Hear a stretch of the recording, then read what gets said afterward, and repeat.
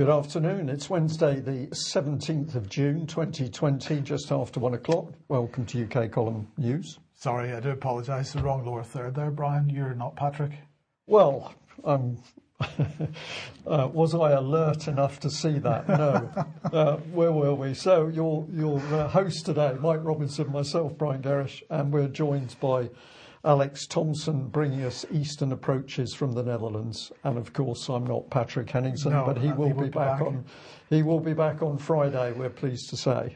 Let's get started with this. This was being pushed out by orderorder.com yesterday. MPs legislate to ban protests, and Guido Fawkes not the only person to push this out. Some of the smaller websites, London Loves Business. Protest banned by law and gatherings of more than 6 people is now a criminal offence, said the headline. And the Daily Express got on it as well. Protest banned, gatherings of more than 6 people now illegal. London must act. And I have to say, Brian and Alex, this is the most unbelievably disgraceful journalism I have seen for a very, very long time, because it's an outright untruth. The truth is that what happened was that this legislation was passed. This is the Health Protection Coronavirus Restrictions England Amendment number 3, Regulations 2020. It's a statutory instrument, therefore secondary legislation. It was originally, as you can see on screen at the moment, originally written on the 31st of May, therefore before any of the protests took place. Of course, it's not about stopping people protesting. It's about relaxing the lockdown, because the previous legislation had said that no more than 2 people were allowed to gather outside unless it was your immediate household. So as we scroll through this, we can see the process that the statutory instrument has gone through. Now, most statutory instruments, many of them anyway, I think Alex can confirm this in a second, many of them don't really get any massive oversight by Parliament at all. In this case, there was some debate. There was actually a debate on the 15th, and it was then approved, so it's scheduled for the 27th of June. That's when the approval period ends, but in fact the approval has already happened. So I'm sorry, Daily Express, but this is absolute fake news. And Alex, if I could just bring you into the programme here straight away, I do wonder whether these headlines were designed to try to incite feeling here. There's obviously been quite a bit of controversy over the fact that the protests have been taking place at all without social distancing and so on. But it's almost as if the media wanted to encourage more protests or give people another thing to protest about. Well, I suppose we could say there's 3 options there, Mike. One is completely ignorant reporting. It is just about possible that Fleet Street journalists of the new generation don't know what a statutory instrument is. That's possible. The kind of middle gradation would be that they understand what an SI is, but are just reflecting, some kind of groundswell or feel that they're reflecting the public mood, social journalism, which doesn't really belong on front pages, of course. And the most dangerous interpretation or possibility is, of course, that they are deliberately whipping it up, because some journalists, as we're seeing in the United States now, do regard themselves and call themselves in their profiles on social media members of the resistance. Of course, in this country, it's not against President Trump, but similar things. If anyone's wondering about these statutory instruments, and you're quite right, most of them do not get looked at by members of Parliament. They're simply, as in the jargon, laid before the House in the library for a certain number of days. You can read a classic from the early 20th century, I think 1929, by Lord Hewart of Bury, called The New Despotism, and recently an American scholarly equivalent by Philip Hamburger called Is Administrative Law Unlawful? And both of these are pointing out that the chain of parliamentary legislation is being obviated with the excuse of, well, ministers need to be able to respond in an agile fashion. So ministries themselves can just rehash the schedules of banned substances or banned events without having to recourse to Parliament. So effectively, it's the government legislating and not us. Indeed, but I think getting back to the media part of this, Alex, the one that surprised me most was Guido Fawkes, who absolutely does understand what a statutory instrument is. Now, this originally began as a tweet where somebody was making a comment on a tweet that that Parliament had put out about the fact that this statutory instrument had passed. So I was particularly surprised that Guido Fawkes would have fallen for this. Again, Guido Fawkes is more than, I forget the surname now, Paul, I think is his first name, the gentleman who set it up, the slightly chubby chap who went and gave evidence in parliamentary committee hearings and built up the blog. He has now recruited a team of young copywriters, so that is a possibility. But it's more likely, I think, when you get to that level, that we're speaking about infiltration. And Guido, of course, is supposed to be a vaguely pro-Tory, certainly right-of-centre outlet. So it could be a captured opposition, a phenomenon which we've seen before, which tends to focus on the centre-right, also known as the faux-servative or various other brands. I see a wag in the comment has suggested that some people in politics are so ill-informed that they think statutory instruments are laws to get rid of statues. Yes, indeed. Very good. Well, we'll just say that Martin in the chat box did correctly make the point that the protests were originally banned in the original legislation, Section 7 of the original legislation, if anybody wants to go and look that up.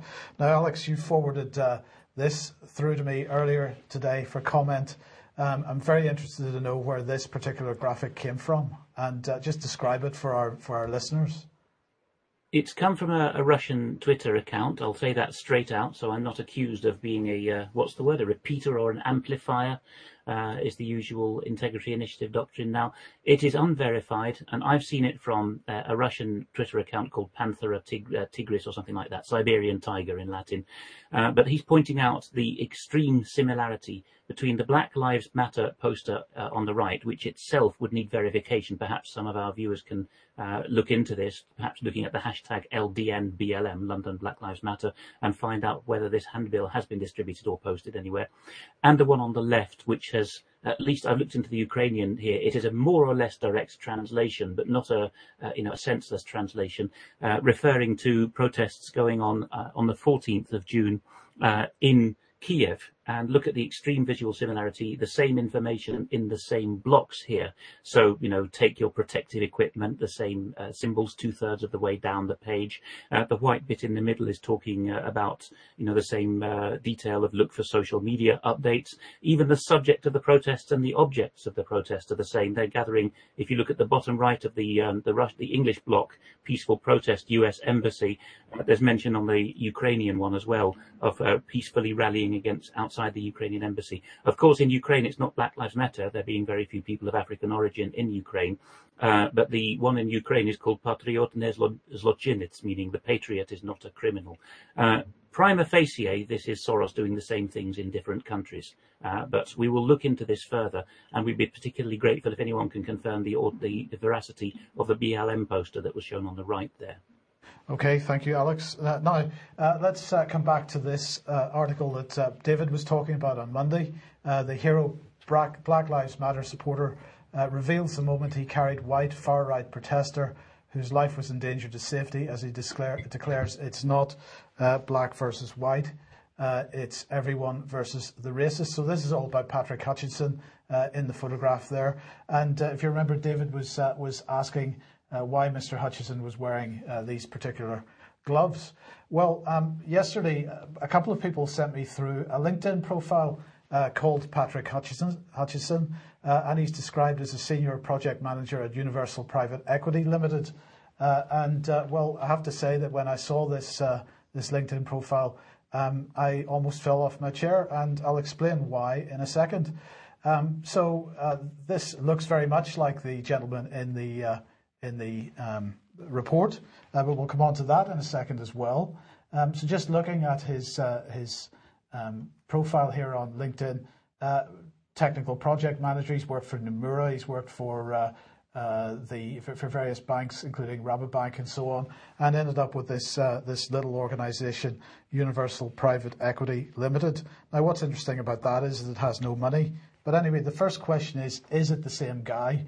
So on the left is the photograph on the LinkedIn profile. On the right is him on the Channel 4 interview in the last couple of days, and clearly he's lost quite a bit of weight. Now, he's described as a personal trainer now, So he's perhaps quite a bit fitter than he was when the other photograph was taken, if this is the same person.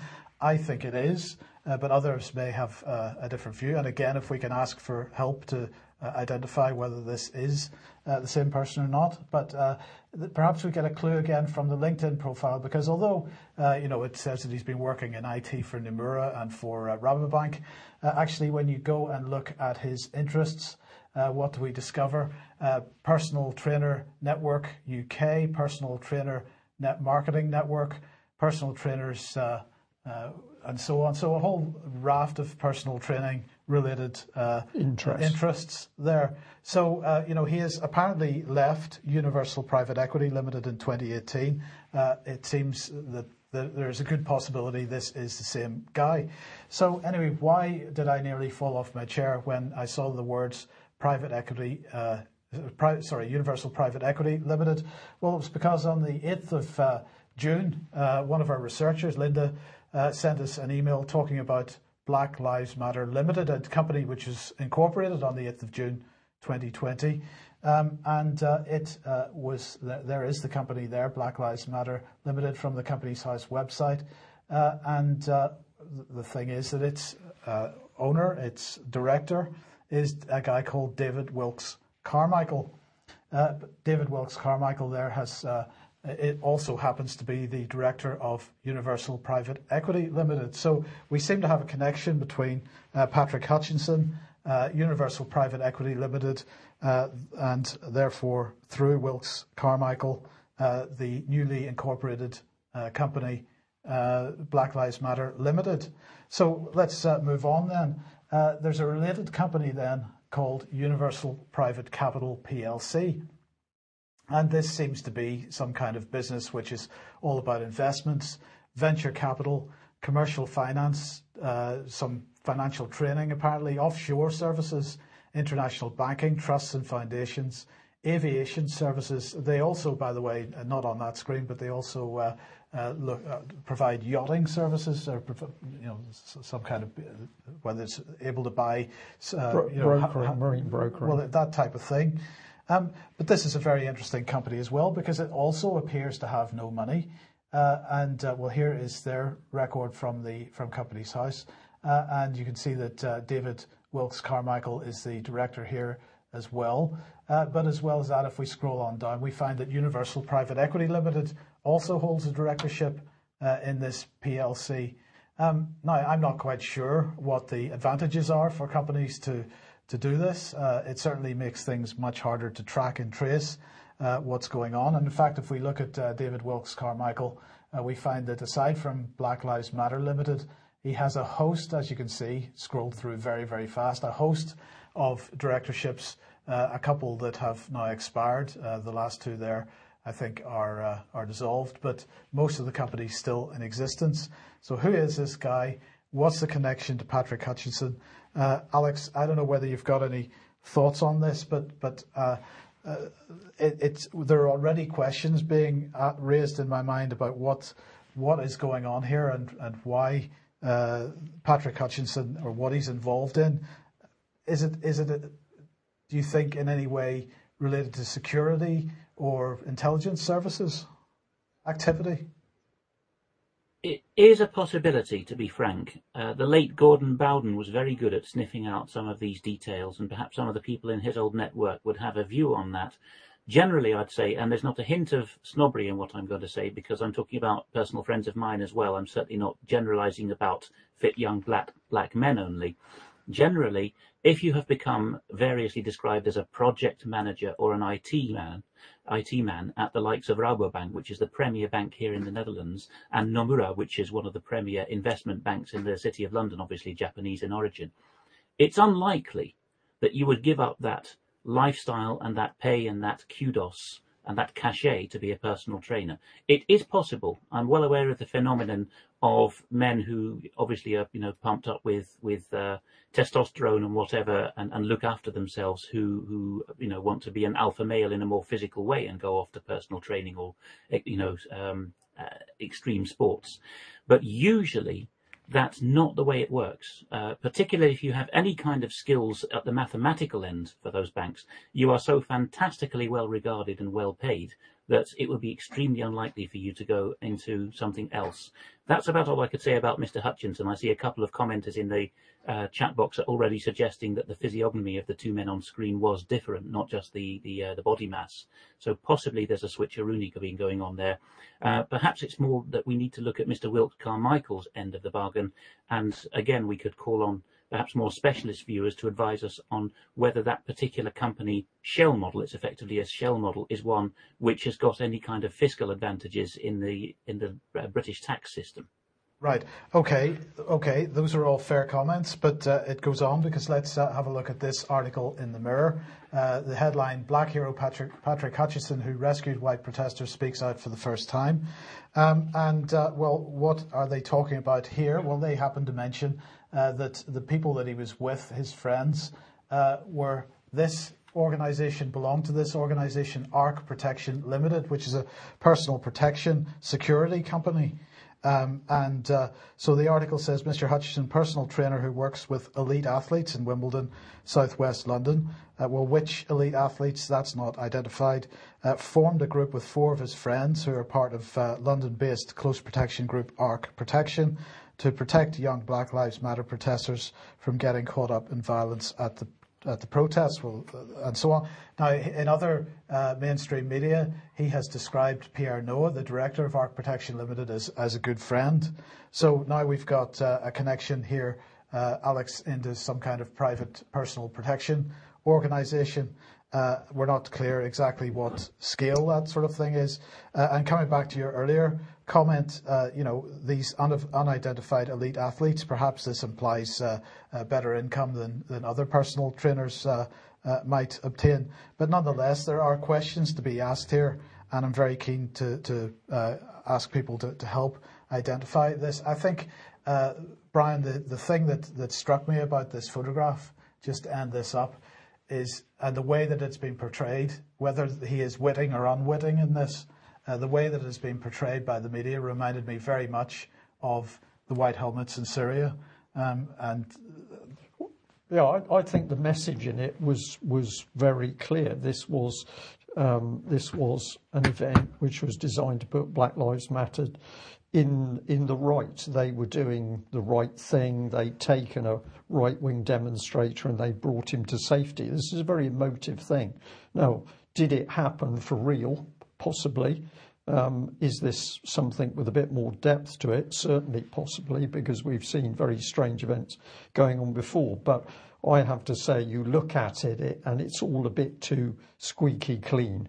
Alex, if there's a huge if and caveat on this, but if there was some kind of encouragement of bad behaviour from people that are working with the government in this, and a group of people was involved in that, it perhaps got a little bit out of hand and there was a decision made that in fact somebody's life was in danger, would it be reasonable to expect that people that were taking part in that activity might feel duty bound to actually remove somebody from a position of serious risk?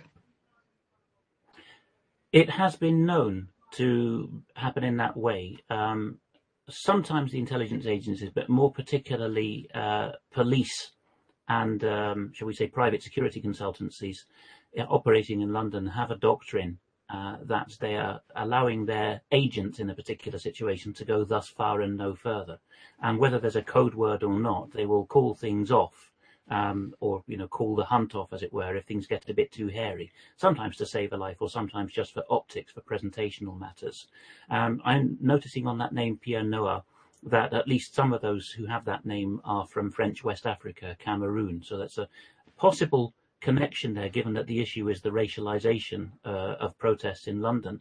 It's possible, I'm putting 2 and 2 together to make 5 or 6 here, that you have a group of personal protection agents, semi-public, semi-private in West London, who are from West Africa or black in any sense, who have got together, and maybe someone has been presenting their operation in a certain way, shall we say. Okay, so lots of questions there. We're very keen to get to the bottom of those. So let's get some effort into doing that now.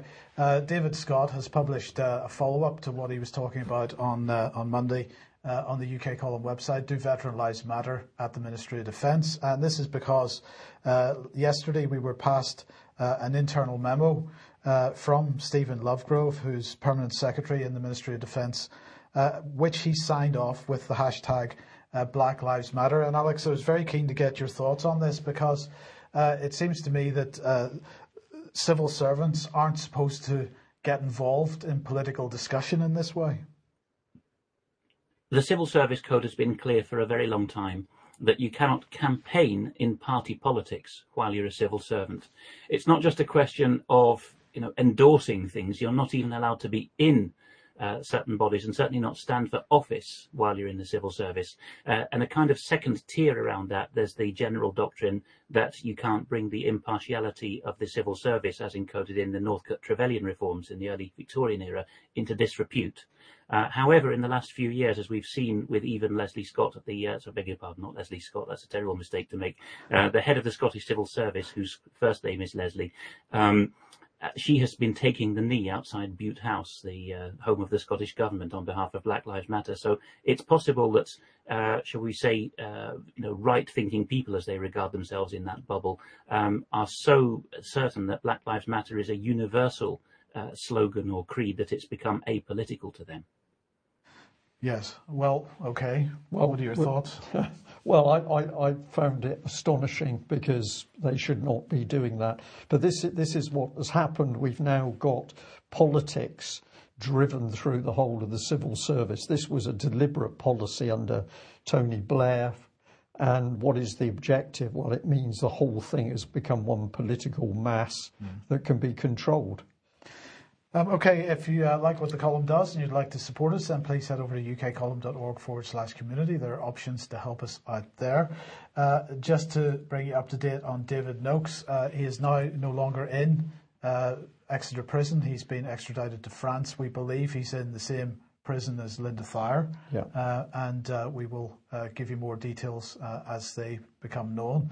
Obviously, in France, hopefully David will have the support of Scott Tipps and the National Health Federation, because David is, I believe, associated with them, and Scott has been helping over there with Linda Thayer. So hopefully that will we'll see some action from the National Health Federation and to support David.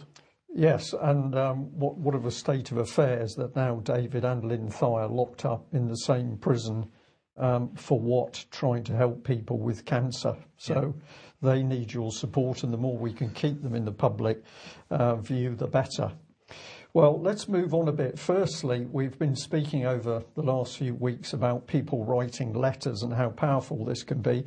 And we'd just like to put up this particular email, which a UK column viewer had passed back to a school after receiving their advice on COVID. Now, I'm not privy to what exactly the school sent out, but we can tell from the response that this was a very good response, and I'd just like to quickly read it. The print's quite small, but the text is asking a number of questions of the school, and in particular masks. What is the scientific justification for the requirement? Has the recommendation come from any, some, or all of the Scottish Government, NHS Scotland, or the providers of the school, or the providers of the school's risk assessment? What are the proposed essential exemptions from mask wearing? For example, asthma, allergies, anxiety, etc.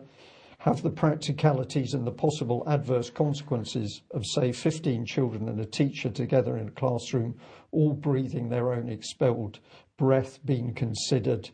The following should be clarified in frequently answered questions. What alternative arrangements will be made for those pupils who might have skin allergies induced by frequent use of hand sanitizers?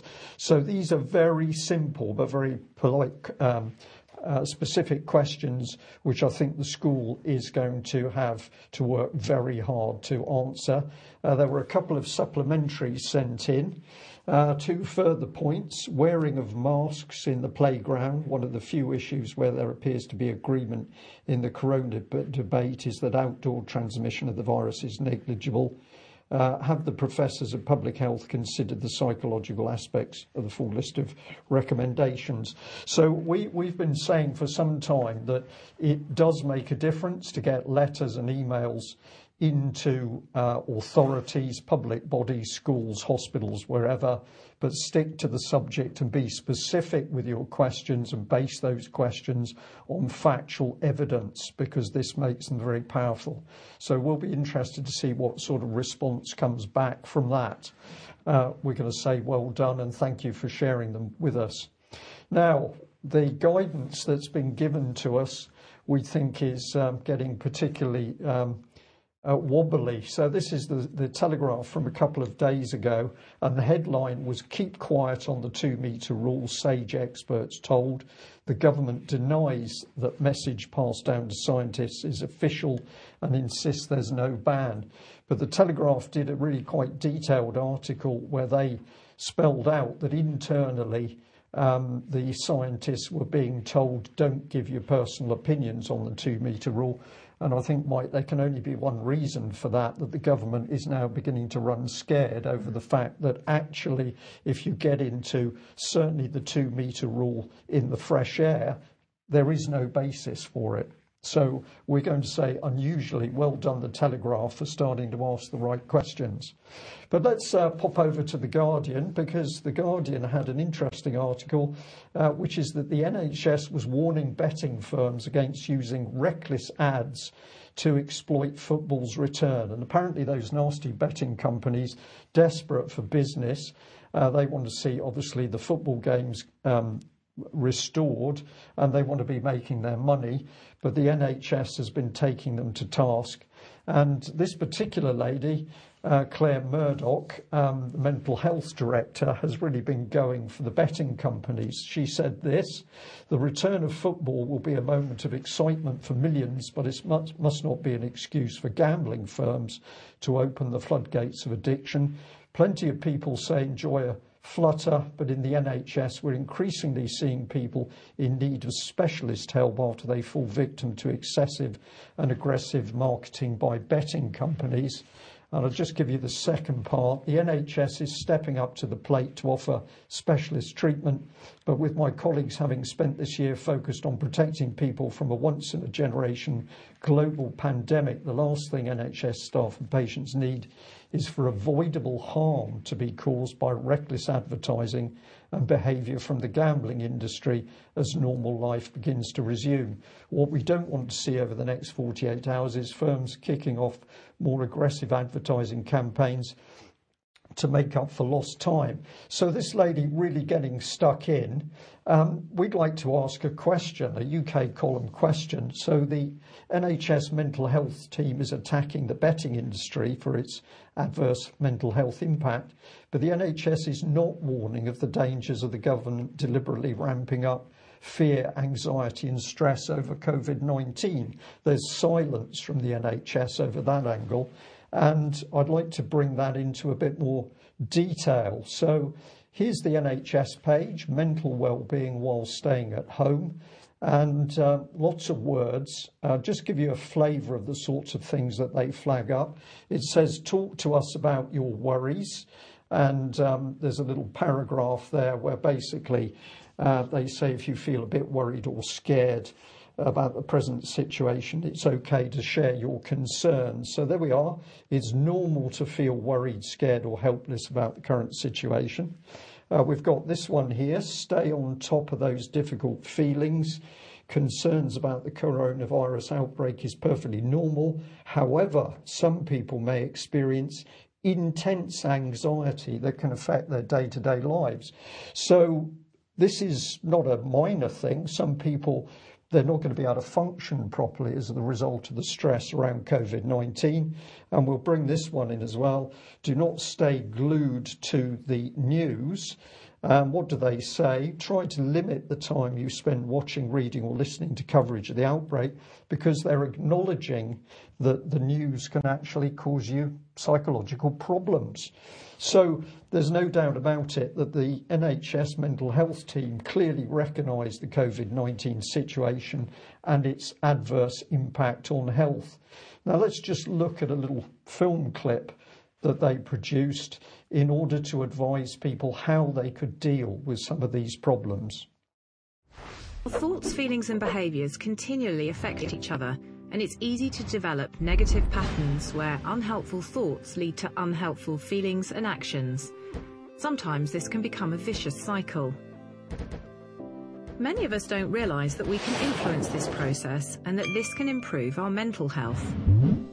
The best way to deal with these unhelpful thoughts is to recognise them, challenge them, and see if you can replace them.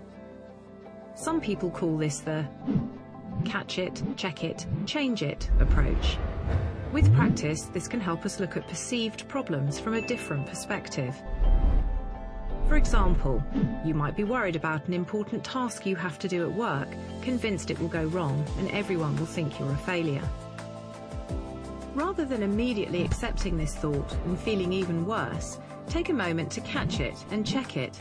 Ask yourself whether there's good evidence for it, or if there are other explanations. Try thinking about what you would say to a friend who was thinking this way. Finally, see if you can change the thought for a more positive one. Maybe, I'm prepared, I've put a lot of work in, and I'm going to do my best.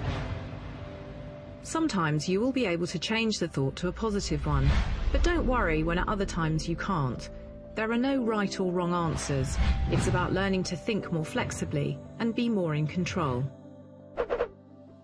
By catching the thought, checking it, and seeing if you can change it, with practice you can help break the negative cycle.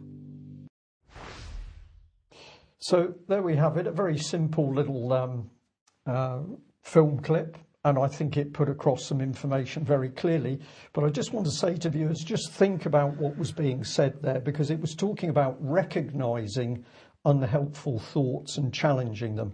Recognise, you have to be able to recognise the thought, and then you can challenge it, you can replace it. And it's talking about you seeing evidence. So you've got to be able to recognise what's going on. You've got to see the evidence for what's going on, and then you can change what's happening to you. So let's come back to the strategy from the NHS over COVID-19 and the adverse impact on mental health, because we're going to remind our viewers and listeners that, of course, we've had the Behavioural Insights team in partnership with the Cabinet Office deliberately ramping up fear, anxiety and stress, including turning communities against each other in order to pressurise people into, for example, wearing masks. And at the same time, we've got a government who's been boasting that they've been using applied behavioural psychology. This is all in the Mindspace document, where citizens may not fully realise that their behaviour is being changed, or at least how it's being changed. And clearly this opens the government up to charges of manipulation. It's not UK column comment, that's in the document itself. But the point we're making is that the government was boasting it was going to be able to affect the way people felt and behaved without them recognising that was being done. And if that is the case, then the NHS's advice is worthless, because people who are experiencing fear don't necessarily know where this is coming from because of the techniques used by the British government. So what we've got is a brainwashing attack by the government. It's done covertly on the minds of people, and it is affecting people's mental health. But surprisingly, the NHS mental health teams can't recognise it. And let's just bring in the Behavioural Insights team again. Remember, if you're dealing with them as a social interest company, they are in fact working directly alongside the Cabinet Office. We've challenged them over their risk assessment. What risk assessment did they do before creating fear in the British public? And they said that the perceived level of personal threat needs to be increased and consideration should be given to the use of social disapproval. This is all stress, anxiety, fear in the public, which will give rise to mental health problems.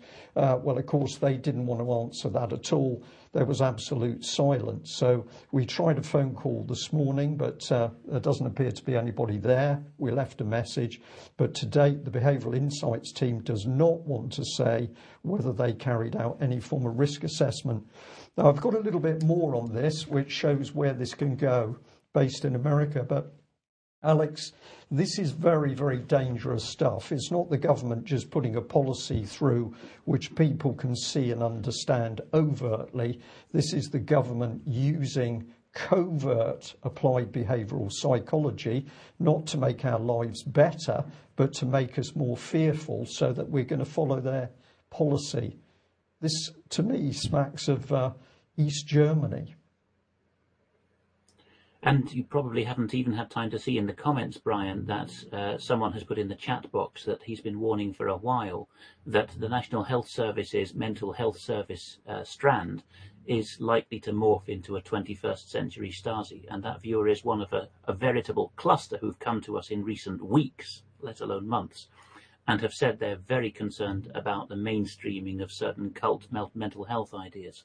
The phrase mental health itself is a surprisingly late pedigree. It only really got going after the Second World War. It started to be bandied about in public policy circles between the wars. If you look a little bit further back to around the turn of the 20th century, it was in the multifarious cults of that era that mental health first got going, the offshoots of Christianity that devolved into groups of people concentrating on suppressing naughty thoughts and calling sin a mental problem of attitude. That's where it came out.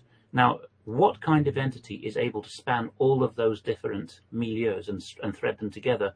Really, it's a branch of the deep state seated in London, which is wanting a worldwide empire, and which we know was conducting experiments in several strands by the late 19th century on how to control different people through their perception of the world, and if necessary, tolerating certain kinds of, shall we say, heretical cults, as the late Roman Empire did, in return for the greater gain, which is that people give their loyalty in their own different ways to the central hub, shall we say.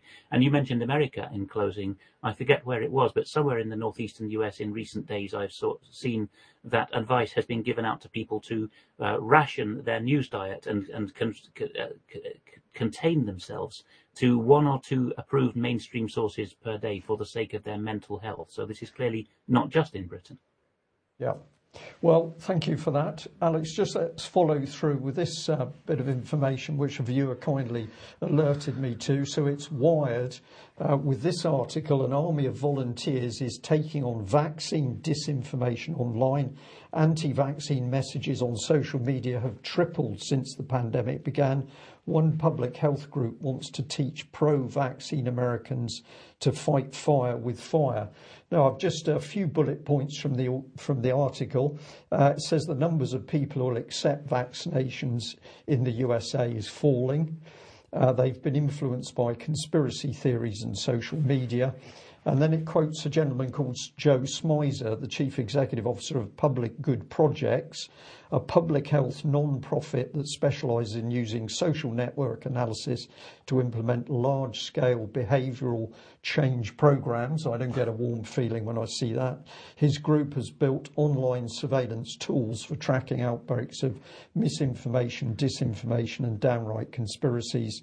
And it's called Stronger, and it aims to take the fight to anti-vaccine organisers where they've long had the upper hand on social media. So this, to me, is very aggressive, but this is using, as it says, large-scale behavioural change. So if we go to the PGP group, here it is, the Science and Art for Communication Change, and we can bring in Joe Smizer himself. Now, I've taken that from a website called Provoke. You can have a look at the article on him. It's a CV, really. But here he is.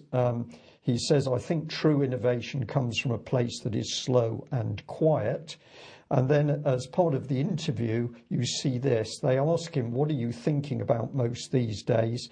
And he says, building tools that make tools and techniques that make PR and marketing invisible to audiences. Does PR and marketing equal propaganda? Well, I'm going to say yes, in my opinion, because we know what he's doing. But what happens when you have a means of control that is invisible to the public? You can't see it. So if it's affecting you adversely, you can't fight it. You can't use any of the techniques that NHS mental health teams would have you use. You're completely vulnerable to it. Immensely dangerous. And it shows desperation to use these techniques because the public is not being convinced about vaccines, and quite rightly so.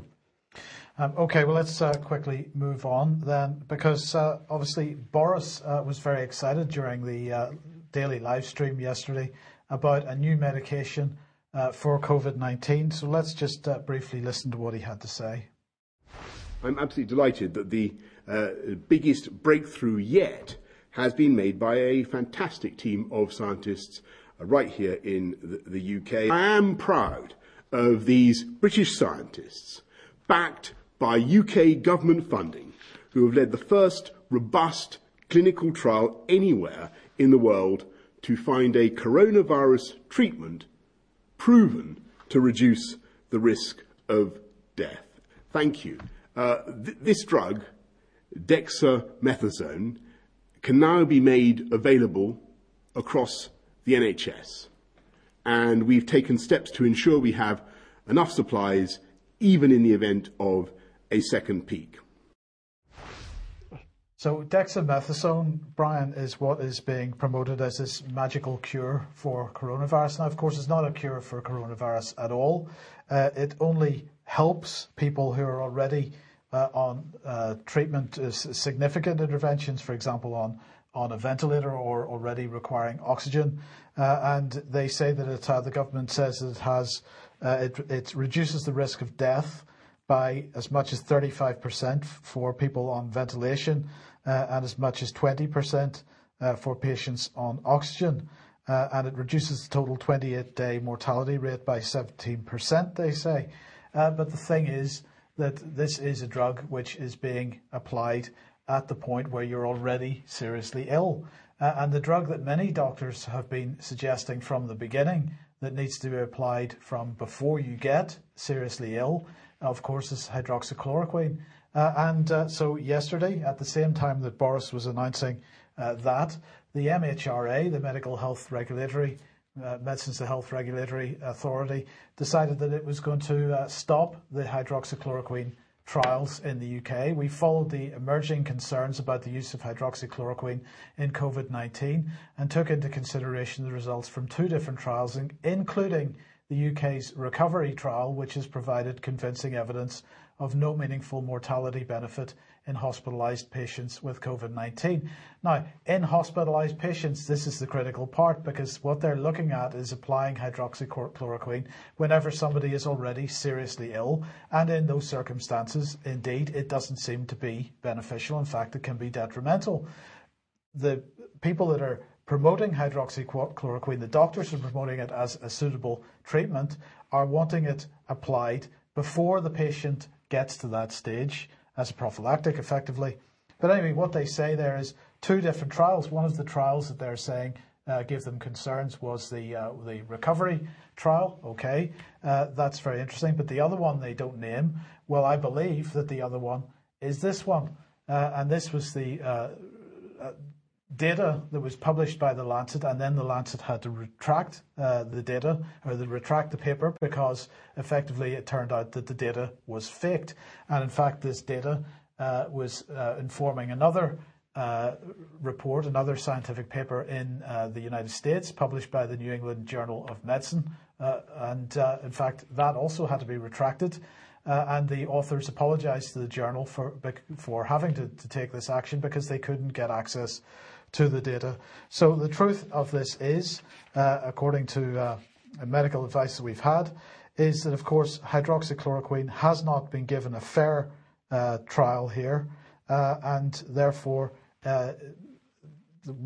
this new drug which is being used is being described as the British government attempting to cover their backs, and it really doesn't help. It doesn't do enough. and we haven't looked at given hydroxychloroquine the proper trials that it needs to have had.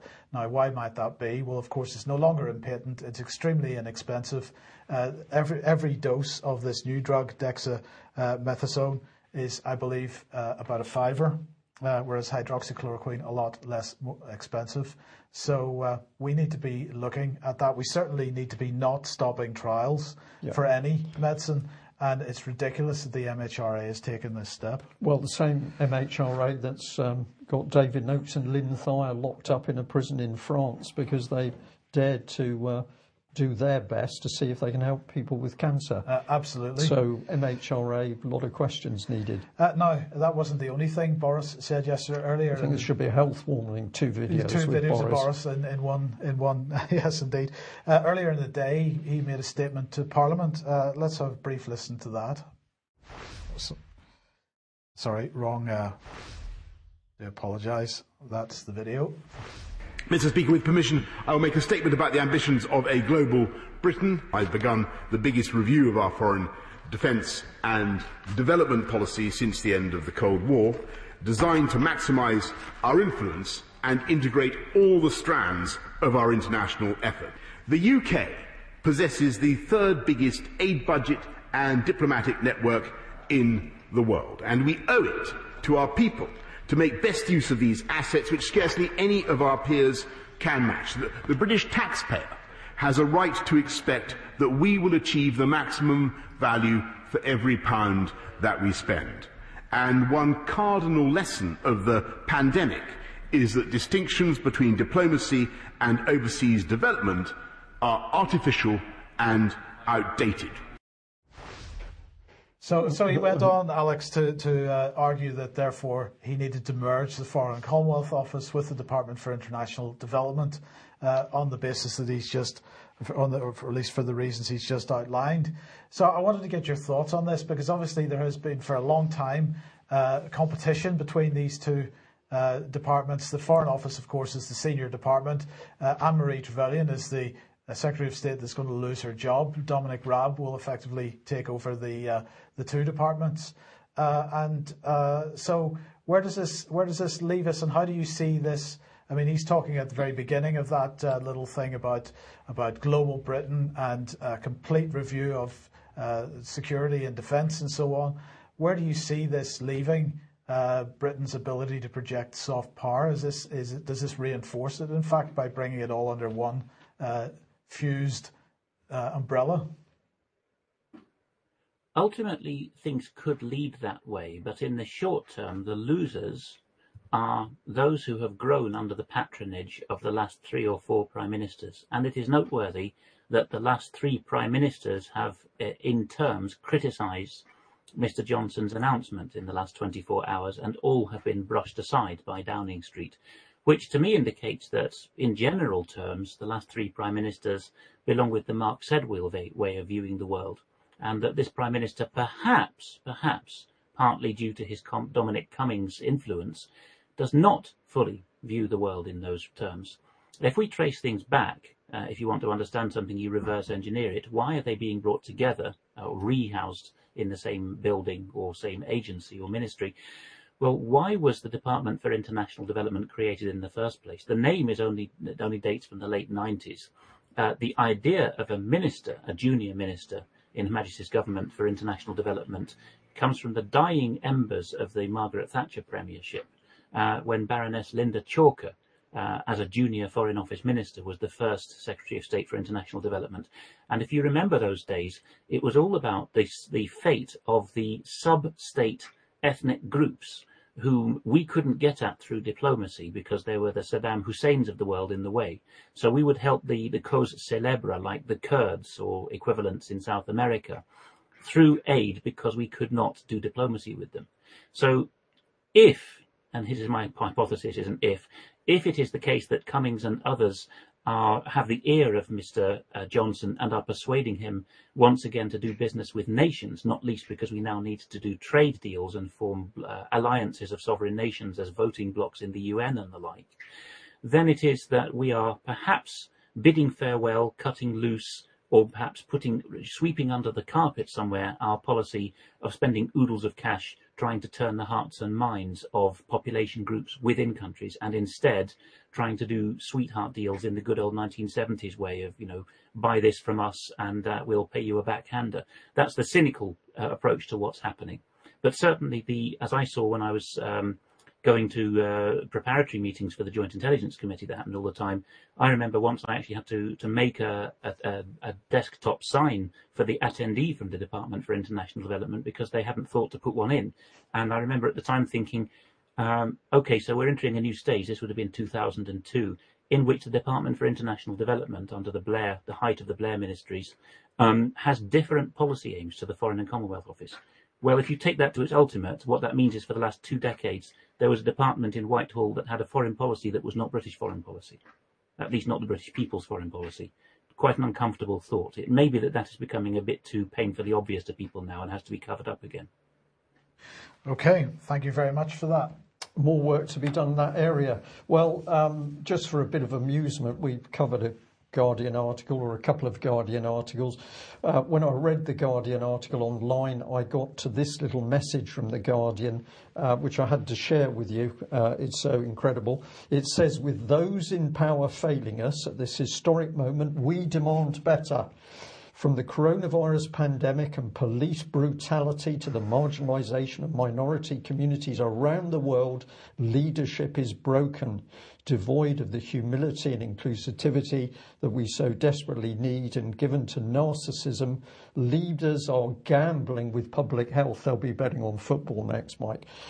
Safety and the future of younger generations. They unapologetically prioritise serving themselves over the people they were elected to serve. We have to make them raise their game. Well, this was stirring stuff, and I'm afraid there was more. That's what the Guardian's here for. Really? As an open, independent news organisation, we investigate, interrogate and expose the incompetence and indifference of those in power without fear. Who wrote this dross? Our journalism is free from political and commercial bias. No, it's not. This makes us different. We can give a voice to the oppressed and neglected and stand in solidarity with those that are calling for a fairer future. With your help, we can bring about improvement. Well, what help do they want? Well, it doesn't take a lot to get in. They've got a underwear in a twist because the public sector funding gravy train, which they used to rely on adverts from the nasty government, has dried up. And so what are they after? Well, they say that millions are flocking to The Guardian for quality news every day. I don't think so. Maybe going for a laugh. We believe everyone deserves access to information that is fact-checked and analysis that has authority and integrity. Initiative? Yes. We're determined to provide journalism that helps each of us better understand the world and takes action that challenge, unite and inspires change in times of crisis and beyond. Was somebody drinking when they wrote this? I don't know. But news organisations are facing an existential threat with advertising revenues plummeting. The Guardian risks losing a major source of its funding. More than ever before, we're reliant on financial support from readers to fill the gap. So there you are, The Guardian begging for pennies. It says that millions of people are flocking to it, but apparently those millions are so unimpressed with The Guardian they don't want to give it any money. Yeah. Anyway, am I being unkind, Alex? I'm sure in your past you read the old Guardian article. Oh, in their time they have done endless exposés, and they used to be champions of the British working man and woman. Absolutely they did. But they are massively dependent now on public sector subscriptions, often bulk subscriptions. Notoriously, the BBC has a huge bulk subscription for its staff, and also on public sector vacancy advertising revenue. So it is very much Whitehall talking unto Whitehall. I was very struck by that mission statement there. It reads a bit like the ecumenical creed of the World Council of Churches, particularly when we get on to, yes, we want to do journalism and we want to take action to unite the world. The Church of the Woke, anyone? Sadly for them, of course, they're now facing some pressure to abolish themselves because they were founded by a man who had interests in slavery. Yeah, brilliant. And I don't know whether it's true or not, but somebody did send us a little email saying the Guardian's quite interesting because they started out as the Manchester Guardian in 1821, I think. And if you look at the person who helped start them, he was possibly involved with a little bit of slave trading. Well, Sorry? that's what Alex just said. Oh, you just said that, Alex, did you? I missed that key part. I was so overwhelmed with the Guardian words. I think clearly, Brian, what we need to do is to revise the UK column mission statement so that we're all singing from the same page. Otherwise, I think curtains for you or me. No, at least it shows that we don't prepare these things beforehand. They come together on the day. So my mistake. I'm sorry about that. Well, that's it for the news today. What would we like people to do? Check all of our information, check what we're talking about, help Mike with the research on the gentleman about Black Lives Matter, and get writing and pushing out those letters. If you've never done it before, just take a bit of time, choose one or two accurate points, put your evidence down, address it, get it in the post box, and you will feel better. If we had enough people doing this, we'd soon get, I think, Boris's hair standing up a little bit more from those pictures. We'll leave it there. We'll be back at the same time on Friday. Bye-bye. Right.